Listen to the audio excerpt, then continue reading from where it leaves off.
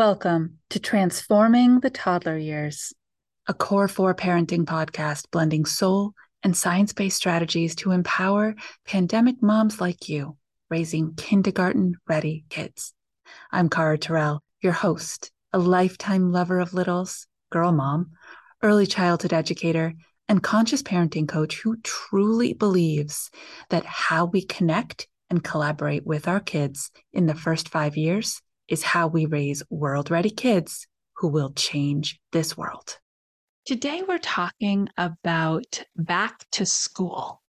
It's a huge thing. It's cultural, right? You see the back to school aisles all through the big box stores, and summer has just started. It's a movement, it's an idea, and it's a feeling. But let's talk about the experience for your kids, specifically your kiddos who lived through the pandemic, your kiddos who were born during COVID. They're going to be starting school, maybe for the first time. And it's a very challenging experience. Socially, it's overwhelming. Emotionally, it's overwhelming. The sensory experience of being in small to large groups with other kids and adults, there is so much nuance to it that they haven't had a chance to practice. And so you will probably see increased levels of social anxiety, clinginess, teariness as you start to move towards that drop off experience. So let's talk about this from both sides.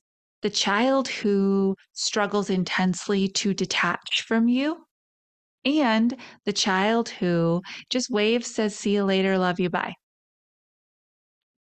Can you imagine that those two kids exist in the same class? They do. They do, because remember, your child has unique gifts and skills and attributes that were just born with them. Some kids are not going to be as challenged at drop off as others. And that's wonderful. If your child is one who doesn't give you the time of day, runs off to go play and check in and have a great time, it can be really hard as a mom because you feel like, oh, I'm struggling. I might go sit in the car and cry for a little while. And look at you doing fine. Can't you shed a tear for me? Just one.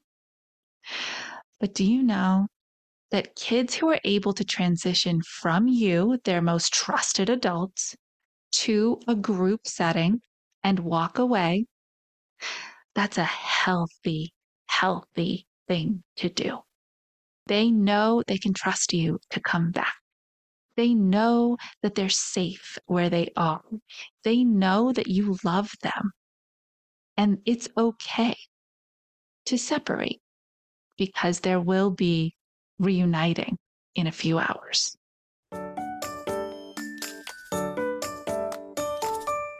Hey, Mama, you know that it takes a village to raise a child, but did you know you can choose your village?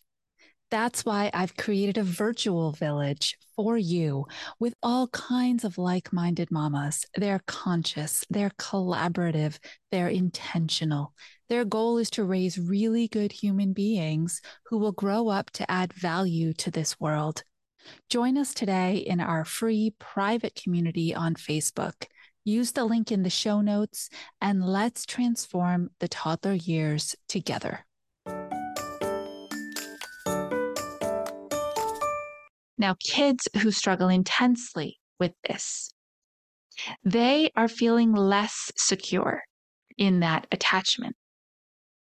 And it's tricky because as an adult in that moment, when you have a crying child who's literally grabbing onto your leg for dear life and not letting go, your initial instinct is to detach them from your leg, to give them a sense of space away from you, because that's the goal, that they're able to stay in this location and you're able to leave.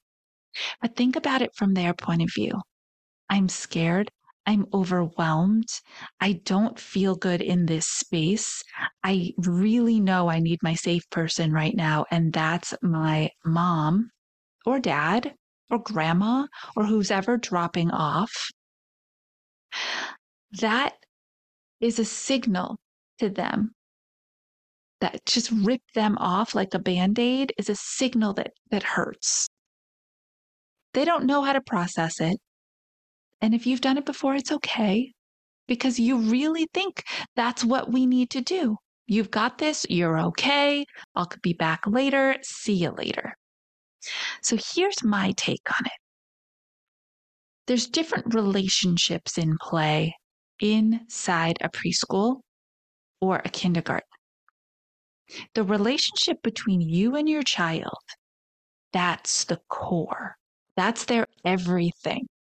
I talk about the core four connectors, that every interaction that you have with them builds increased trust and respect and open communication and this honesty factor. So the core relationship between you and your child is what matters most.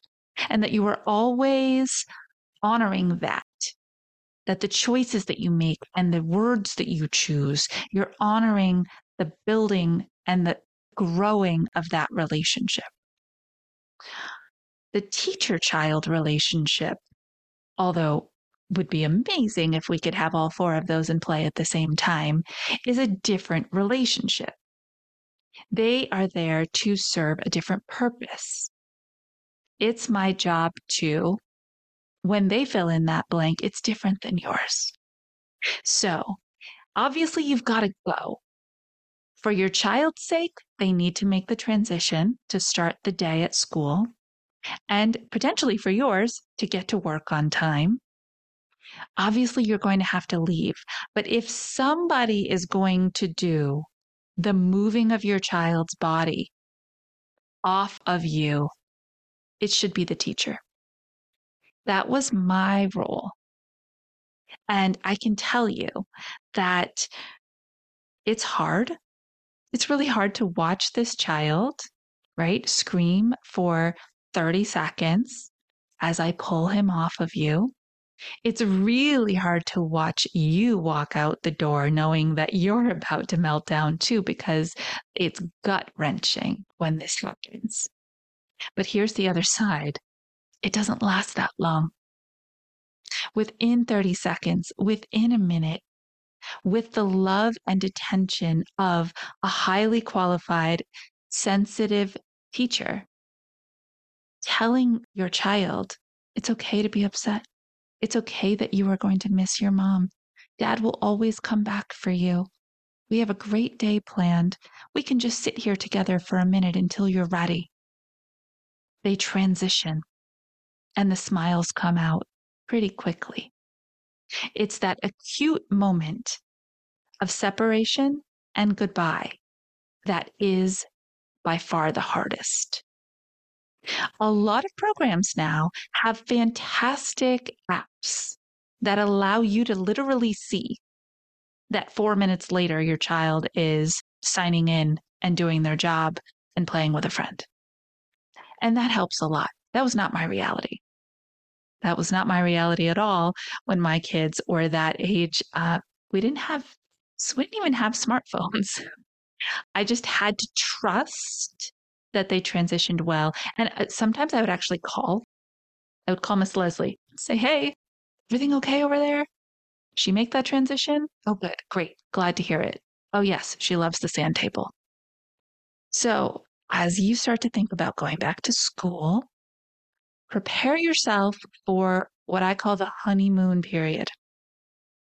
It's going to take 2 weeks or more of that drop off being challenging if that is your child's future.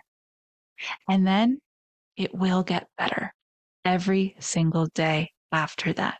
Keep your perspective, know your deep why, trust your teacher, ask for visual proof that they're doing okay a few minutes later, have amazing follow-up conversations with them when you get back, and know that you are doing your child such a service by giving them the opportunity of learning inside a small group setting with kids their own age, that you are doing the right thing. I hope you are enjoying our back to school mini series that will run all through the month of August and the beginning of September. Topics that are relevant to where you are and what your kids are going through right now as you start full-time daycare programs, preschool enrollments, and even those first few days of kindergarten. Please take a moment and scroll down, rate and review the show. Let people know what you love about it and leave me a note of an episode topic you would love to see me record. Until next time, stay mindful and proactive as we raise school ready kids who will change the world.